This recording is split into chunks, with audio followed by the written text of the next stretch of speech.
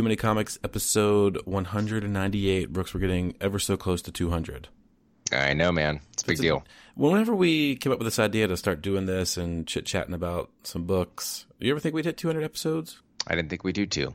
And we started with 0, if you famously remember that. I do. So this is like 199 then? Yeah, and then plus we have all the interviews. I mean, we've done more than 200. We have. Yeah, we've been around for a while. We have. And, it took a lot of there's been some bumps in the road. Life happens. You've had a child. I've moved across the country. We have full-time jobs and what have yous. But, hey, we're doing it. We're doing the thing. Mm-hmm. Okay. So there you go. In the midst of 200-plus episodes of comic book talking, you have met Brian K. Vaughan twice now. 2 times. Who would have ever thought that?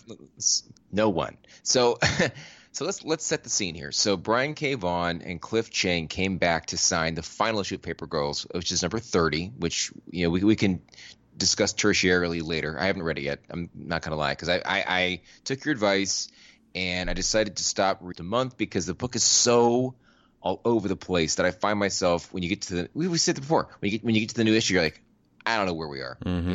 There's just too much. Nevertheless, so they were going to go sign at the downtown store. I know it's hard for you to wrap your head around how far I work from, even though I'm in Manhattan, but I'm like 6 miles plus, which again in a normal town is like, which in a normal town, 6 miles is nothing. I'll be there in 15 minutes, not in this town. So I had planned to slip out of work, a little bit early. I brought a change of clothes, bloody. Don't you know that I have a meeting with my boss before this excursion? Lame. That's going long, and I can feel myself in my head being like, come on, let's. I had planned to leave, let's say at 4:45. Well, now we're approaching 5:10, which again every second counts because you have to get there early. You have to get in line. At this point, I also had not bought the books. Made up that word. I had not bought the books yet, which you have to do in order to even be eligible for this thing. A buddy of mine's going to go with me to this thing. And in fact, the guy that I brought with me is the guy that I brought last time to Jeff Lemire. So all he knows is top drawer A-list. I'm not going to say who's not on the top shelf, but you're looking at Jeff Lemire and Brian K. Vaughan. Those are A-listers. They are bringing it home these days. Indeed. In comics. Nevertheless, I do manage to get out of work a little bit early, but not like I would like. And I run back to my office. I change clothes real fast. Get to the subway. It was mercifully on time. I get to the line at this place, dude. I'm not gonna lie. This is the longest line I have ever seen at Midtown Comics ever. It's wrapping around the block. Typically, I've seen them go up half a block, 3/4 of a block. Mm-hmm. It's long as shit. Also, to add, this is the furthest back I've ever been in a line. So I'm like, damn. This whole experience, it was 3 hours plus from getting there to leaving. But anyway, so I waited out. There was some work drama that had happened. I was discussing with people in line, what'd you bring?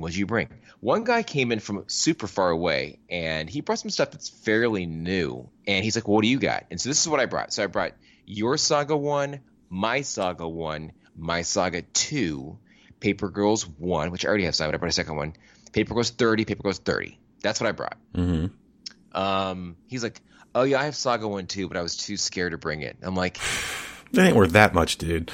I mean, a couple $100, and he was much younger than me and you, where all that matters that much more. So I'm gonna say, but anyway, so I get in there, and again, Brian K. Vaughan and Cliff Chiang could not have been nicer, and I also felt the guilt of not having a whole lot for Cliff Chiang to sign because I don't. But I did say, I asked him, Brian K. Vaughan, that is, not Cliff Chiang. He had no questions. No questions. He's working on something top secret, apparently. Brian K. Vaughan would not reveal Saga's coming back. I asked, when's it coming back? He goes, we haven't announced it yet. I'm sorry. But he did talk about a little bit that the Why the Last Man in some meetings they've had. And he said when I busted out the 2 sagas, and this is a true story. I remember when I bought that book, the guy from the store we used to shop at, Superhero Beach, which is now Coliseum of Comics, he pulled 2 for me. And I was like, oh, no, it's fine. I got 1. And I said, I've been kicking myself in the ass. By the way, listeners, one is Alan. So I don't have two myself. One for me, one for Alan. Yes. And I said, I've been kicking my own ass for years that I did not take both of those books because it has now been so rare and valuable to readers. And he goes, well, did you get it when it first came out? Or, parentheses, are you like one of those? I go, no, man, I'm from the beginning. And he goes, Day of. if it makes you feel any better, I don't have a number one. I gave them all away. So Brian K. Vaughan, I believe he does not, but I believe he could get one quite easily. Yes. And also he doesn't need it. So just step off, George. Anyway, so all in all, a good experience. When I was walking out of the store, there was a guy in front of me in line who brought something that I couldn't make out what it was. It was like a black and white kind of thing. As it turns out, he had gotten signed. I saw him in the street. I was like, what was that thing? He had gotten signed a panel from Runaways #1 way back, drawn by Adrian Alfona. Obviously, Brian K. Vaughan was the writer of that. He got that signed. That's Jesus OG Christ. shit. That's some OG shit. That would be awesome. Yeah, so that's what I did. All right, well, thank you, buddy. You're welcome. I'm appreciative, and I can't wait to get all this signed merch here in a couple weeks. If you're lucky. Like cash in our friendship over this. Well, we've got the infamous Ryan follow-up, part 2 this week. As we put him on blast about the Arrowverse. I knew this was coming. And he says, Brooks is right. When I was watching Flash season 2 and 3, the Arrowverse was good. Supergirl first 1.5 seasons and first season of Legends were worth watching. I think Legends is what killed it for me though. Season 2 was rough. I don't think I ever finished it. Flash season 1 was great. Season 2 was pretty good. Season 3 had a good idea, but too much filler during the season. Season 4 was bad, and season 5 only got saved by the return of a great character. And that was what he said. And then he also followed up a day later. I assume that he eventually read House of X #1. He said, Professor X can walk and wears half a Mysterio helmet looking Cerebro at all times now, ? Well, I can answer that if you'd like. I can answer that Let's concern. He's in Phantom X's body now. All right. Who could walk? Who can walk? We got and that. The helmet I can't explain. I think that's probably like a Cerebro thing. Okay. A Cerebro extension situation. But the walking is because he's in Phantom X's body. That's what I know. And I like I said, I respect your brother's comic book connections and experience and knowledge. So I always get very nervous when I was like, oh shit, what did I get wrong? But in this case, yes, I was right. Yes, he did say he liked it. All those years. He does have the all-time follow-up of when we were wrong about the Simpsons quote. I was thinking that, and I'm the one that got it wrong. So I'll even absolve you of that. You laughed at my joke, but I said it wrong. Yep. So we mentioned last time about lining up another interview with David Pepose of Spencer and Locke fame. We are going to do that. We've been admittedly terrible at responding back to his email and getting our ducks in a row of when we might be able to pull this off. And simply because he did mention that the final order cutoff on his new book, Going to the Chapel, is August 12th, which is Monday. I think he was hopeful that we would get an interview before then, but he said otherwise it'll just be lead up to release date, which is fine too. So, he's not hating on us or anything if we don't get it in before then, but wanted to give him the pub up front and tell all the listeners that the final order cutoff for Going to the Chapel, but David Pepose is August 12th. So if we don't get the interview in before then, definitely order the book. Well, also this first time, if not the first time, that we have interviewed somebody about a book we have not read. So that'll be interesting. Where I'm like, well, what are we going to talk about? Well, he did send us the PDF of the first issue. Yeah, I know that. But okay, but have you read it? I have not. No, so but I will. There you go.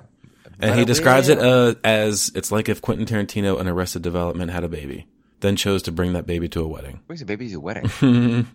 It's Die Hard meets Wedding Crashers. Okay, cool. All right.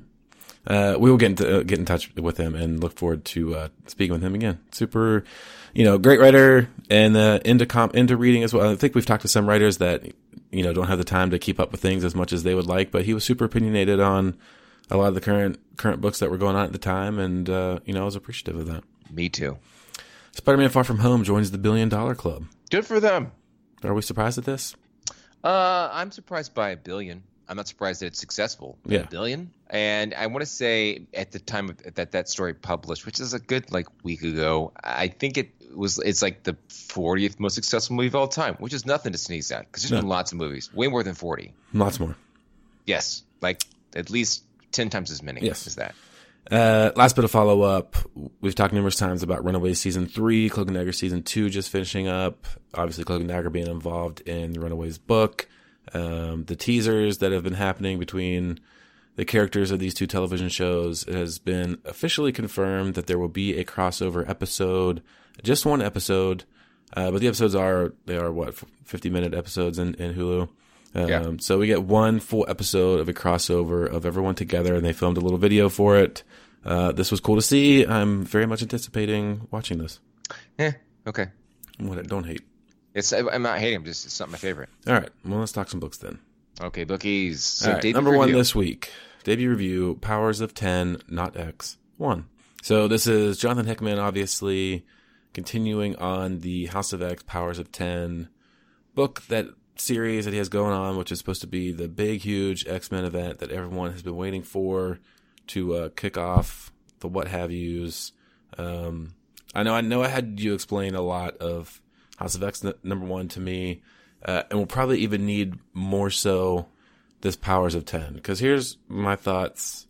I feel like I was super lost in this. I get that. I was as lost as well. Okay. I'm a reader of X books. So here's the thing. So we've got, like you said, we have the House of X and Powers of 10. And I feel like House of X is a little more straightforward, although I read, which we will not discuss on this show today because we're a couple days behind, House of X number 2, which is like, what is the fuck? But this is like next level. What are we doing here? So if you know Jonathan Hickman, and you do, he has a super ambitious approach to books. Mm-hmm. It is not a linear by any means. He's, as you say, world building galore. You got to really pay attention. I mean, again, I've read stuff like East of West, which you had to like put on your seatbelt. Like, what's happening here? Who are all these characters? There's a whole Michigas, universal stuff, things going on, threads that are picked up 10 books later. Pay attention. So we get this situation where we see, like, over time what's happening with mutants, right? We have like the current situation. We have the 10-year plan, the 100-year plan, the 1,000-year plan. I'm probably getting the chronological differences wrong, but we have seen where mutants have really sort of carved out a whole other community for themselves, next level of what they have in quote unquote our timeline, right? Mm-hmm. Where they have like been breeding to get like the best possible mutant power sets. And there is for sure some conflict between them because they are viewed as, frankly, a threat to Homo sapiens, because they represent, if you believe in evolution, maybe you do, maybe you don't.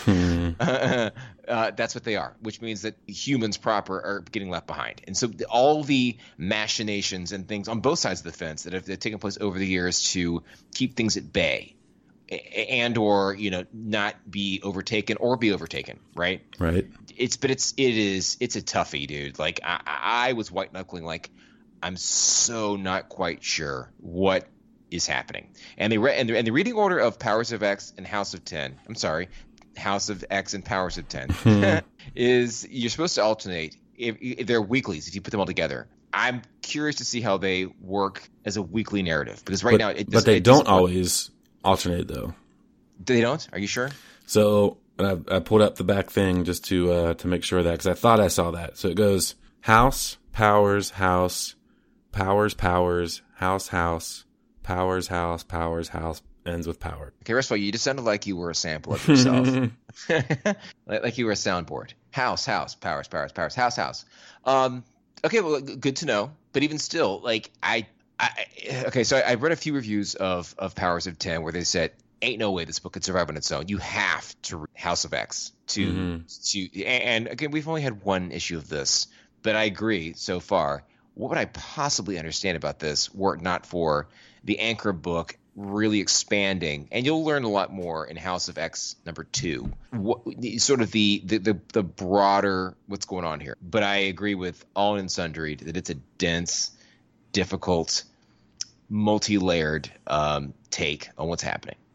Is there a way that they could have done this better to not like an entry level reader, I guess, but I imagine there's got to be a lot of people that read books, weren't reading all of the X-Men type stuff, they catch wind of, hey, there's going to be a giant reboot of X-Men. Marvel owns them for the movies. You see the stuff at Comic-Con of all the titles are going to come out in the fall. And then, like, you pick these up. Because I mentioned last week about, I want to be into it. I haven't read House of X 2 yet, but I did buy it. So I've been on the hook for 3 weeks now of reading this stuff. But when I compare this to something like, Avengers versus X-Men was just starting sort of when you got me back into reading some books. And that was so easy to grasp with, like, what they were, what the differences were, what was sort of happening. And granted that the tie-in book of AVX Versus was just like some fight scenes on the side, which was cool. But that was great in that you didn't need to like decipher. I didn't have to go from main storyline to then this other book where it's like even more in depth of the characters of what's happening. I mean, so I think, and I'm just putting this out there, and I'd be curious what listeners and your brother / listener thinks of this. So it's not just being a fan of the X books. I think when you see that Jonathan Hickman is the architect of a series, you have to be a fan of that too. Like, remember when we read Secret Wars? That was just so like, what the fuck? But you really had to like pay attention and be okay with his style of telling a story, which again is a lot of density and a lot of storylines and a lot of new concepts simultaneously being thrown at you, and that's part of it. I mean, he's like a Tarantino that way, where it's a very, very distinct style of comic book, and you don't see it a lot, and either it's for you or it's not. But I think, like I said before, with Tarantino, Quentin Tarantino, the payoff tends to be pretty good if you can stick with it. I mean, he's made very few stinkers, Quentin Tarantino, but he's had some great movies that make you work forward a little bit. So I think this is going to be one of those things where I think if you hang on tight and give it the chance that it deserves, by like book 4, this is my prediction, book 4, book 5 of both of these, you're going to be pretty hooked, because the way that he's really, really allowed this book to have so many complex but intelligent layers. That's my prediction. Okay. And I'll be reading it regardless. So there you go. Okay, you will help me along the way. Yes, I will. That's my promise to you. All right. And even though we are recording this on Wednesday, which means new books did come out, we will record a quick show before the next week. But we will put it out there that we will be reviewing Berserker Unbound #1, which we have both purchased already. We have both already read, correct? Yes. This is out of Dark Horse Comics, written by Jeff Lemire, art by Mike Deodato Jr. Who is signing at Midtown Comics in a couple weeks. There you go. This is from the creator of Black Hammer. A merciless sword and sorcery warrior finds himself blasted through a wormhole to a modern-day metropolis where he must protect those around him from an evil wizard determined to send him to hell. Okay, here's what I didn't do, is reread the description when I read this book. That's all I'm going to say. Yeah, I never even read the description once. You texted me and said you bought the new Jeff Lemire book, and, Lemire being one of those guys like a Hickman, where if you're into them, I'll pick up a book if you tell me that Jeff Lemire is writing it. I'll give it at least one issue. So I had no idea what I was reading, and we'll see how that parlayed into my thoughts next week. We certainly will.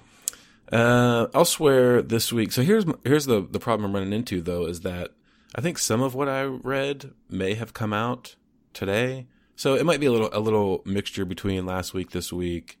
I did get to DCeased #4. It came out today. Okay. DCeased #4. I talked a lot of this book and Event Leviathan. Is that how you say it? Leviathan. Okay. You correct me every time. But I also like Leviathan. I like that as well. It sounds like a marathon kind of thing. Well, obviously I have mentioned a few times that I prefer that book over this one, but I'm still reading this one. We get a lot of happenings with all the heroes gathering at the Daily Planet, trying to figure out what's going on, how they can best help things. They get a little surprise knowledge from Cyborg when he shows up. And then just to me personally, you get a great scene of Alfred coming. We've already seen Batman, what we think is, perished or been taken over by these zombie creatures.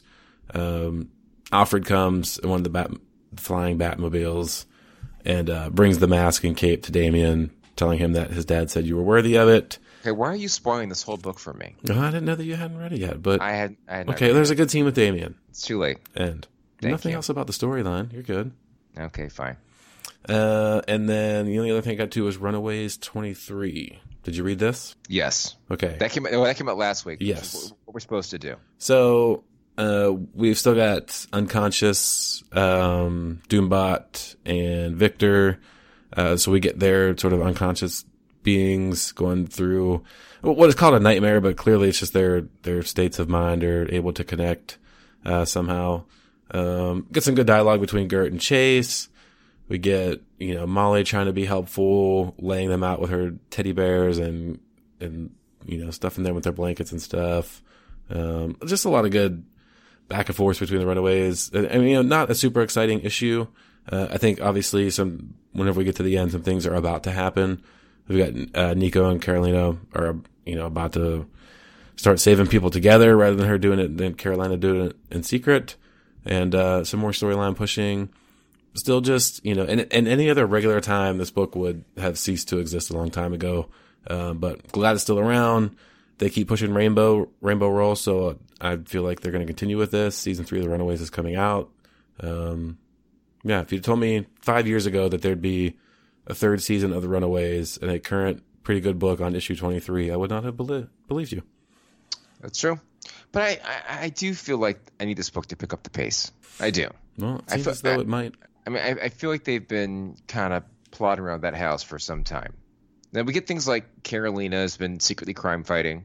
That's something. But they've not run away from anything. So true. Let's maybe get on that. All right. Quick read though. That was all I got to. So we talked about Paper Girls concluded this week. Paper Girls 30. I did, like I said before, take a pretty good break from the series. So I picked up issue 27. And I picked it up long ago, but I picked it up to read this week, and I was not surprisingly very lost. But knowing that I have 28, 29, and 30 ahead of me, I'll probably just power through that. My only comment on the book is I would never say that it's not smartly written or cleverly drawn or whatever else, but in a sea of too many comics. That's what I'm saying. It's just one of those ones where you have to really make time for it, and that's what I'm going to have to do, and that's what I'm going to do. But I am moving, so that's another issue we have ahead of me. Busy man. I'm a busy man. I do what I can. Once you get settled into the new place, you can read a bunch of books. Bookies, yes, I will. So that's basically what I've got. Now, I did purchase a lot of shit. I've got Batman Last Night on Earth. Me too. Simmering. Here's my concern about that, though, is since I last read Batman Last Night on Earth 1, I've started to read the last 2 DC books, which I just talked about, and Batman Curse of the White Knight. So I've got all these Batman stories. Yep. And I might need to go back and reread the first issue, but I know these are very long issues. They are long. So I'm kind of dreading that. Double long. But yeah. I mean, I plan to. It's just, that's what I mean when I say there's too many comics. That's what I'm saying. So, and there you go. That. Okay. Well, and I have 2 follow-ups because we did the tagline twice in the last minute. We're getting closer to having a new logo, so stand by for that. The guy doing the logo, good friend of mine, asked, "Why are we not on Spotify?" They weren't open the longest time for submissions, and now I think they are. And that one platform that I was in the process of merging us onto automatically submits to Spotify. I just need to finish getting us on there. Just let's make it happen. I've got us a theme song and a logo. It's the least I can do. Okay. Well, where's the logo? It's coming. All right. It's very smartly drawn. I assure you. All right. And the theme song's good too. Cool. I actually wrote the lyrics. Love it. All right. Well, we talked Spider-Man. I think when the first Venom came out, we talked a lot about the disappointment we had in that, it's not part of MCU. Sony continues to want to do its own thing. So it strips this great villain from ever being involved in the MCU. It was successful overseas, even though a lot of people didn't like it stateside, which meant that Venom 2 was greenlit. And they have confirmed that Andy Serkis is aboard to be the director of the sequel. So this is Gollum. What else did he do? Snoke, he's known for. Director-wise, I don't know. Yeah, director, I have no idea. Ulysses Also, Plow. I don't know who that is. In the MCU. Oh, that's right. Mm-hmm. Also, I did read today that Michelle Williams, not the one from Destiny's Child, the one from Dawson's Creek, has signed on to be in the season. All right, cool. Well, I look forward to not seeing that in theaters. Did you ever see it at Not all? yet. Nope. Really? It's just okay. Yeah, I mean, I'll get to it someday. I'm sure you will. We've got a new book from Kieran Gillen and Dan Mora, Once and Future #1, is already sold out 2 weeks before going on sale. Well, that's something, right? Do we think this will be a #1 that week for us? I imagine so. Probably. And it reads, "You can't say we didn't warn you time after time that Kieran Gillen's and Dan Moore's Once and Future was trending to be a big hit for. Selling out, I guess. It cuts off." Well, big hit for Boom Studios. Good. Filling the void of the soon-departing Wicked and Divine. So I really like Kieran Gillen. I wish it was working again with Jamie McKelvey. But like the writing, hopefully those two get back together at some point to do another series. They've worked a lot together. But, I'll be interested in checking this out. Yeah, I'm down. All right, then.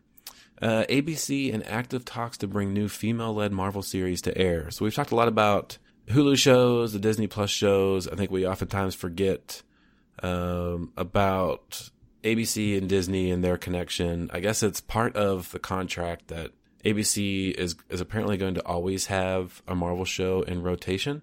And with Agents of S.H.I.E.L.D. ending soon, they're already looking ahead to the future as to what they're going to do.